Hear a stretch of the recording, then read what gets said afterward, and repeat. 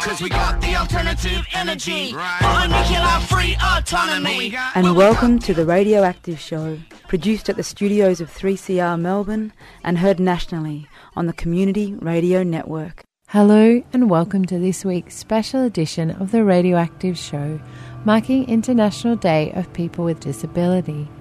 We wanted to share the story of Yami Lester, Yankunytjatjara man, who has been a central figure and tireless campaigner in the struggle to end the nuclear industry and also for Aboriginal land rights, education and language. As a young boy, Yami was blinded from the black mist of the first atomic test at Emu Junction in South Australia.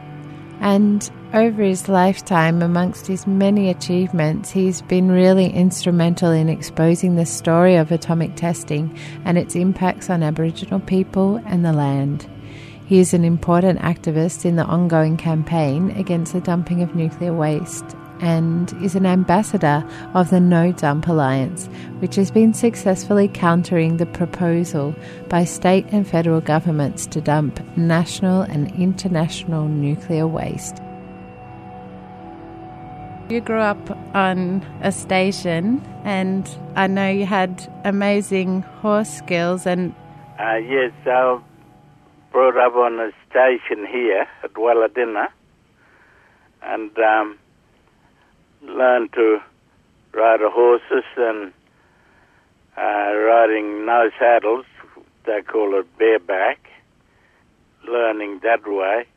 We used to go mustering for cattle to next door station called Granite Downs, and we used to walk a long way from Lumbina Station, Granite Down, and quite a few nights camping along the way. And we come back here, and so it was pretty good. I liked it. It's good fun. And so all that changed, though, in the 1950s when the atomic tests were carried out at Maralinga in Emu Junction. Tell me about what happened then. In 1953, there was a Emu Junction bomb test, and they started there first, the British, and they moved down to Maralinga.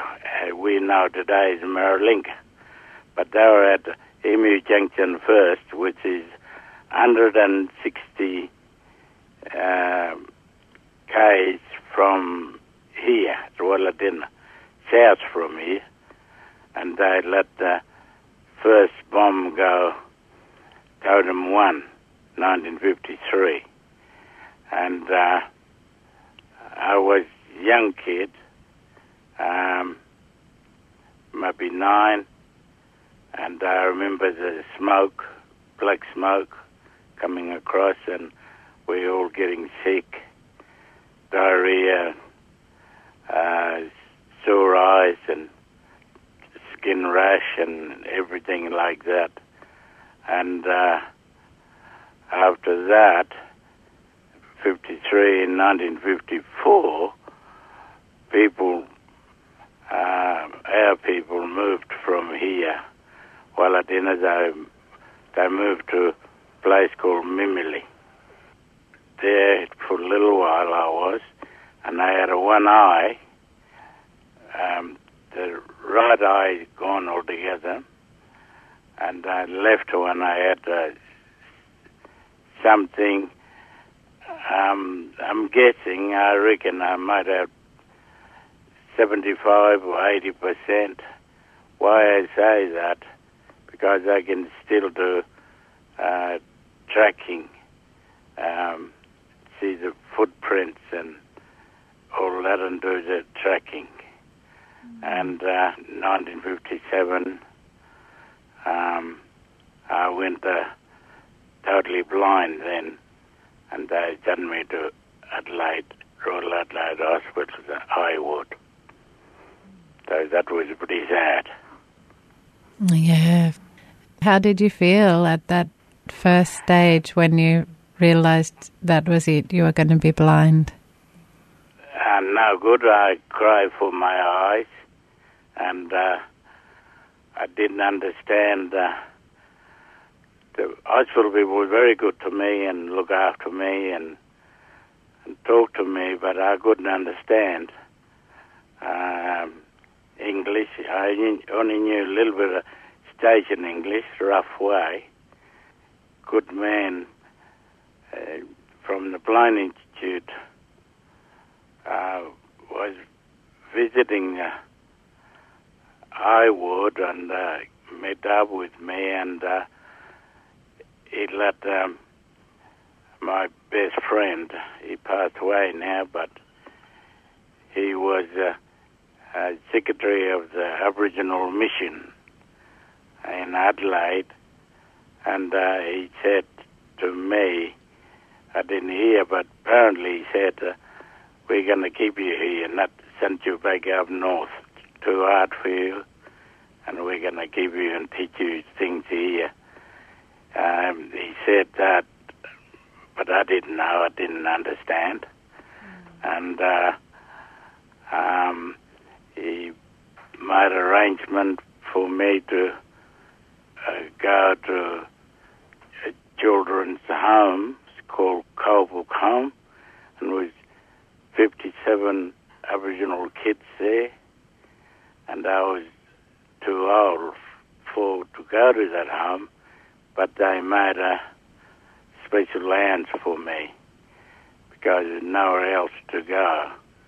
He said they're going to keep you in Adelaide. You're not allowed to go back up north anymore because it's too hard for you. You're blind. You're going to be blind forever. You're listening to the Radioactive Show, produced in the studios of 3CR on Wurundjeri Country, Fitzroy, Victoria, and broadcast across the land via the Community Radio Network. You're listening to Yami Lester, telling us a little bit of the story of his life, and this is part of 3CR's special broadcast for the International Day of People with a Disability. When you were in Adelaide, that's where you joined the Aboriginal Advancement League. Is that where you first got active?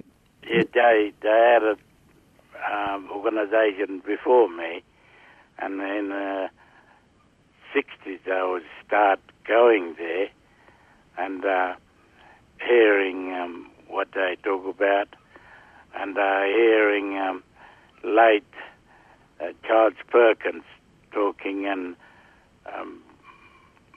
bus freedom ride, and I thought that was great, and I want to be in it and say things, and that's how I started, because I listened to him. And another great gentleman was Sir Doug Nichols. He used to come up every year of Night Hawk weekends and give them talks in Adelaide, and he was a great man too. So those two gentlemen were my heroes. I like those two fellas. Tell me about how you ended up working as an interpreter. First of all, I'll tell you, my blind friend, he made arrangement for me to go to Blind Institute to work at the tradesmen and making brooms, and they're making a lot of things in those days, but I was only the broom. I just, for fun, calling myself, I was a broomologist because nobody else is saying that, and I was there for a long time, 13 years, and when I was in Adelaide, I was doing part-time interpreting at Adelaide Hospital, and sometimes Port Augusta Court, part-time. Then I heard about Reverend Jim Downing doing great work in Alice Springs Hospital, interpreting and all that. So I asked him, "You reckon you can use me?" And he was a busy bloke. He didn't hear my letter. I recorded on tape for 12 months, and he heard it, and he said, "Oh yeah, we can use you. We'll do a trial, 3 months try in Alice Springs." And we went up there with 2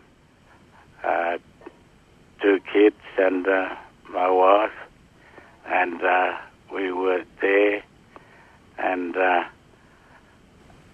for 3 months, and I finished up staying there for 23 years. And so during that time in Alice Springs, you became involved with Aboriginal education and language more broadly. Yeah, I at the Institute for Aboriginal Development, I did, the Reverend Jim Downing was using me to help with pronunciations and Bijanjara and Yangonjara. And he was teaching a lot of language, Bentupi, Aranda, Walbury, or a lot of other language. And he was a very good worker, and he bring teachers in from local language speakers, and I used to help him with Yangonjara and Bijanjara, and I was full-time interpreter to the hospital, and going out to bush meetings, and then the courthouse and the police station. I did for 5.5 years, and I got tired of it, doing it. And I went on doing Bijanjara Council land rights, and we did that 1981, got the land rights on APY, and in 1985 we got Uluru Karajurda negotiated with the federal government and leased it back to the federal government, 99-year lease. Then Mudijulu people can have Uluru Karajurda and work there, and work jointly with rangers and in a park. And in 92 I retired and come down back to Walladina, where I used to be when I was a young Weai. As a kid, on the station, I used to say Weai. So what did that feel like, being able to come back to Walladina after all that time? Oh, pretty good. I'm broken down now and sitting down. I had a stroke in 2010. And I'm sitting down now. So I was blind before, and now I'm broken down with a walking frame, and I like to sing a song called Walking Frame Blues. Got the walking frame blues, steady, steady as You're listening to The Radioactive Show, broadcast around the country by the Community Radio Network. We'll return with more of Yami's story. I met you on one of the radioactive exposure tours, and And I guess I first knew of your work because you were really instrumental in gaining recognition of the atomic tests at Maralinga and Emu Field. And also... Yes, that was very, very hard.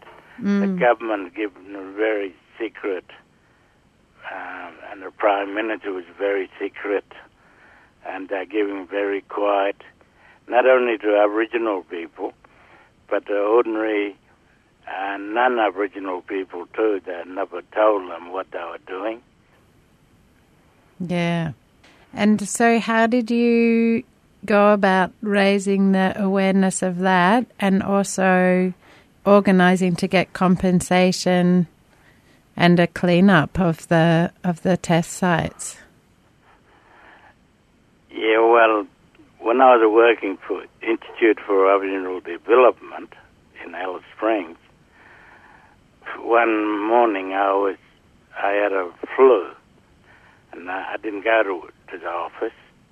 I was home, and I heard on ABC program called IM program, and Sir Ernest Titterton, he was an English scientist and boss and running in Maralinga.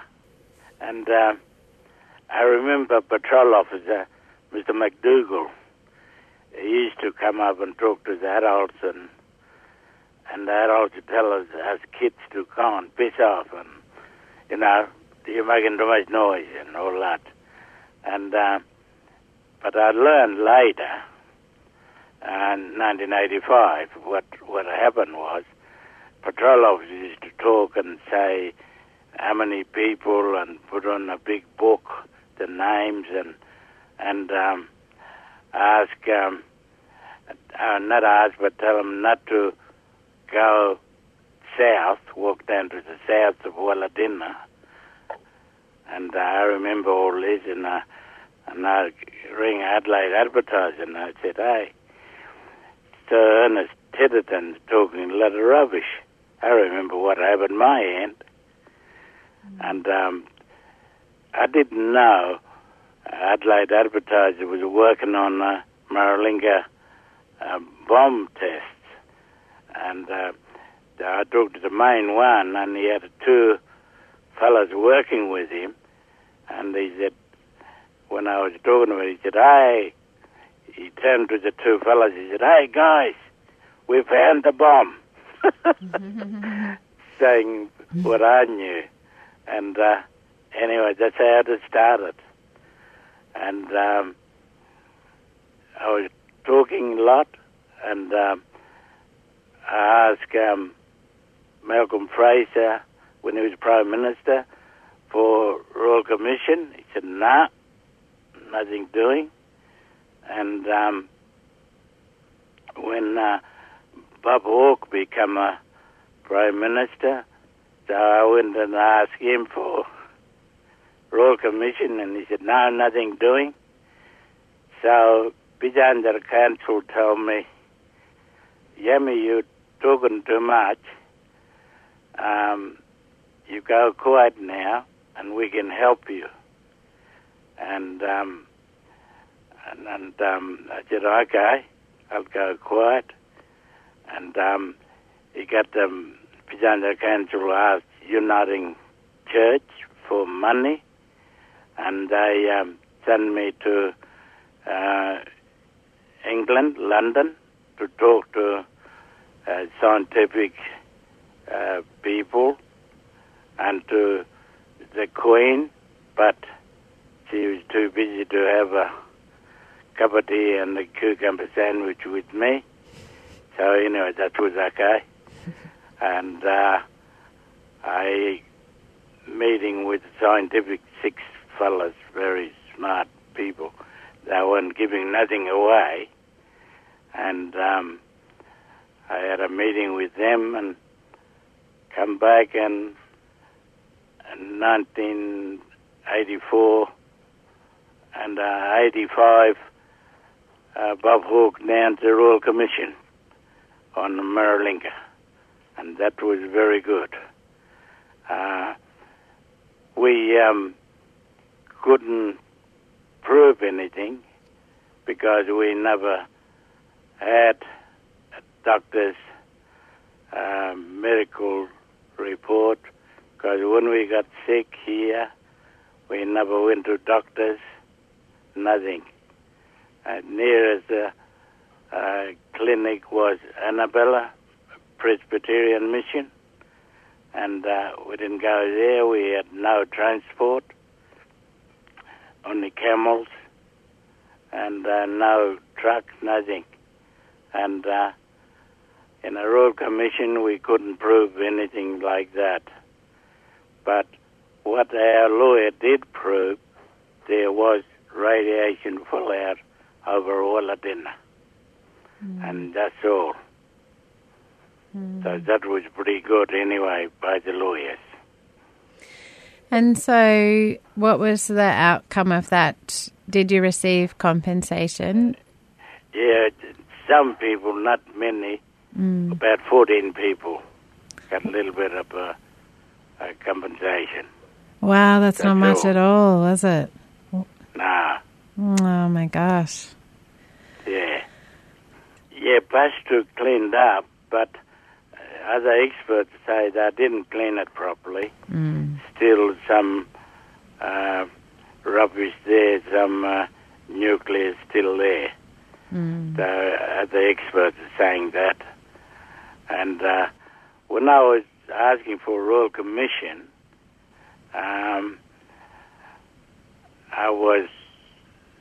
that's my voice, but my help come from the work people at Maralinga and the Emu, the soldiers, I think, and they were very good help. And when their turn come, I trying to help them. What we call ngaparji in our language. Tell me about those issues of access, living with a disability, and how you overcame them. Oh, living with disability is pretty hard, very, very hard. When I was just blind and walking and working, it was all right, not too bad. But now, I can't walk, no good now. Really not very helpful at all. And I just got to put up with it. And it's really... I get sad sometimes, now and again, but when I have a friends coming visiting, and I get happy. And talk to friends, I'm happy. And I've met a lot of friends living here and working in Alice Springs, and working with land rights movement and Uluru Karayura lands and all that, and it was very, very good. But now I just sitting down and thinking about the world going around, I suppose. Something like that. Yeah. And so have you seen changes being a young person with a disability back in, the 60s and 70s? Do you think it's easier for people nowadays? Yeah, what changes have you seen?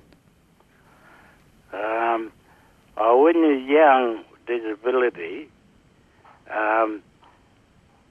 they help you to do things, and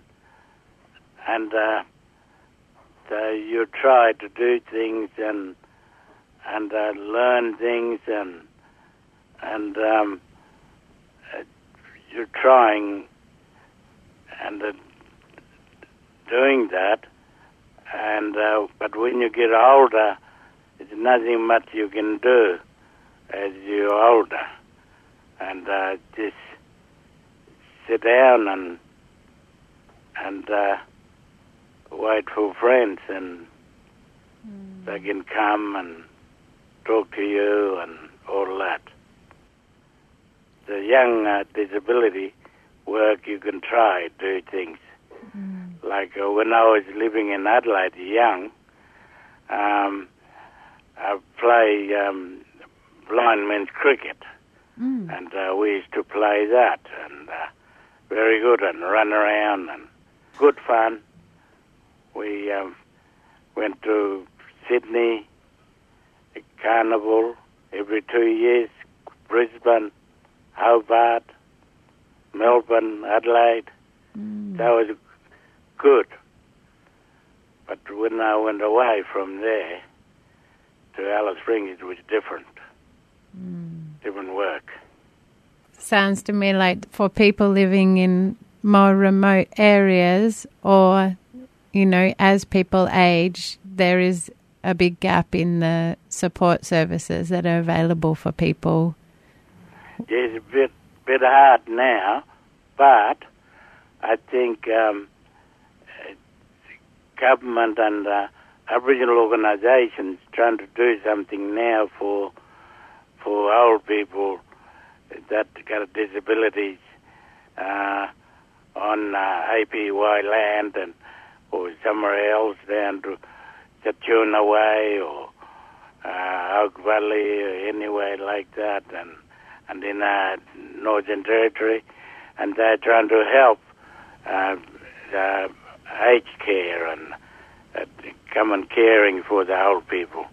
They're trying to do that now for Aboriginal people and the government.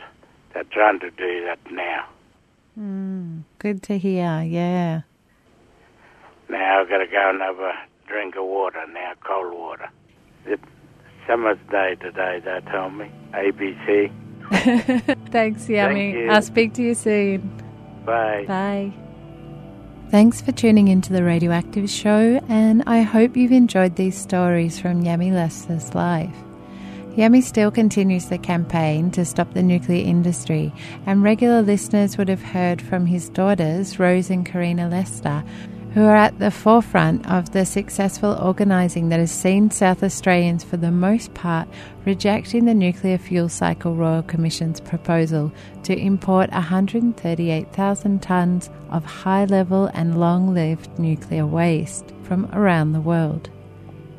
To hear more on nuclear peace and energy issues, you can find our podcasts at 3cr.org.au. And if you have any feedback, please get in contact with us via our Facebook page, The Radioactive Show, or email us on radioactiveshow.3, that's a number, cr@gmail.com. This show was produced in the studios of 3CR Community Radio on the stolen lands of the Wurundjeri, now known as Fitzroy, Victoria, and it can be heard around the country thanks to the great work of the Community Radio Network. And this show has been a part of 3CR's special broadcast for the International Day of People with Disability. Thanks for tuning in. And we'll go out with Maralinga by Johnny Lovett and the Yalada Band.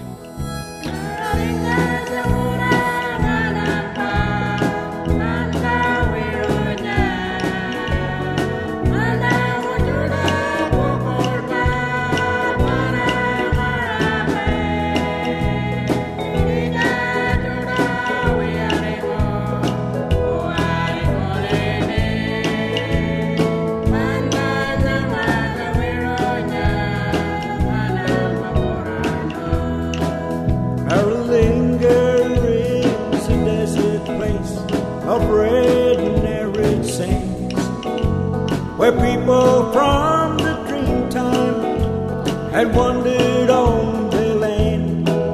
Now the years have come and gone. The world begins to hear of devastation to a race that loved the earth so dear. White man invented atomic bombs, destruction put to test. When the dust had cleared away, there came the stench of death. and the government gives the orders to keep the area clear. Talk of radiation would only cause great fear.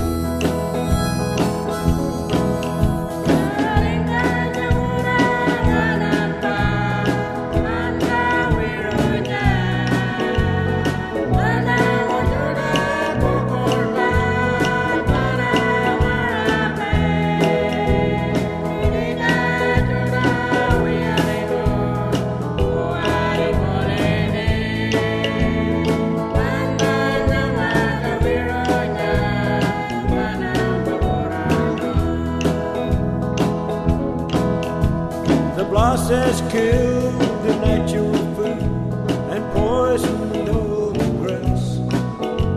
The presentation of this land is just a government farce. The land is not a fitting place for any living man. They'll give it back to the blacks and let them do the best they can.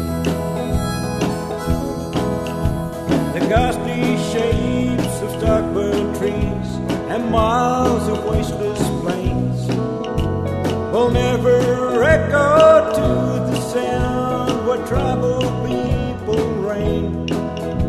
But the government gives the orders to keep the area clear. Talk of radiation would only cause great fear.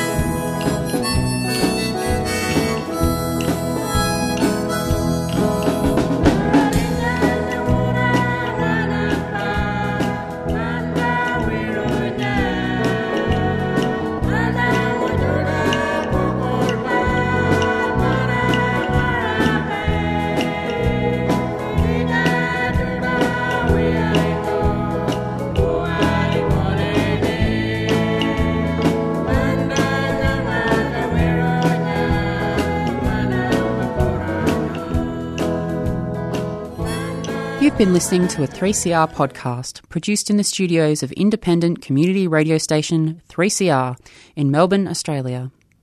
For more information, go to allthews.3cr.org.au.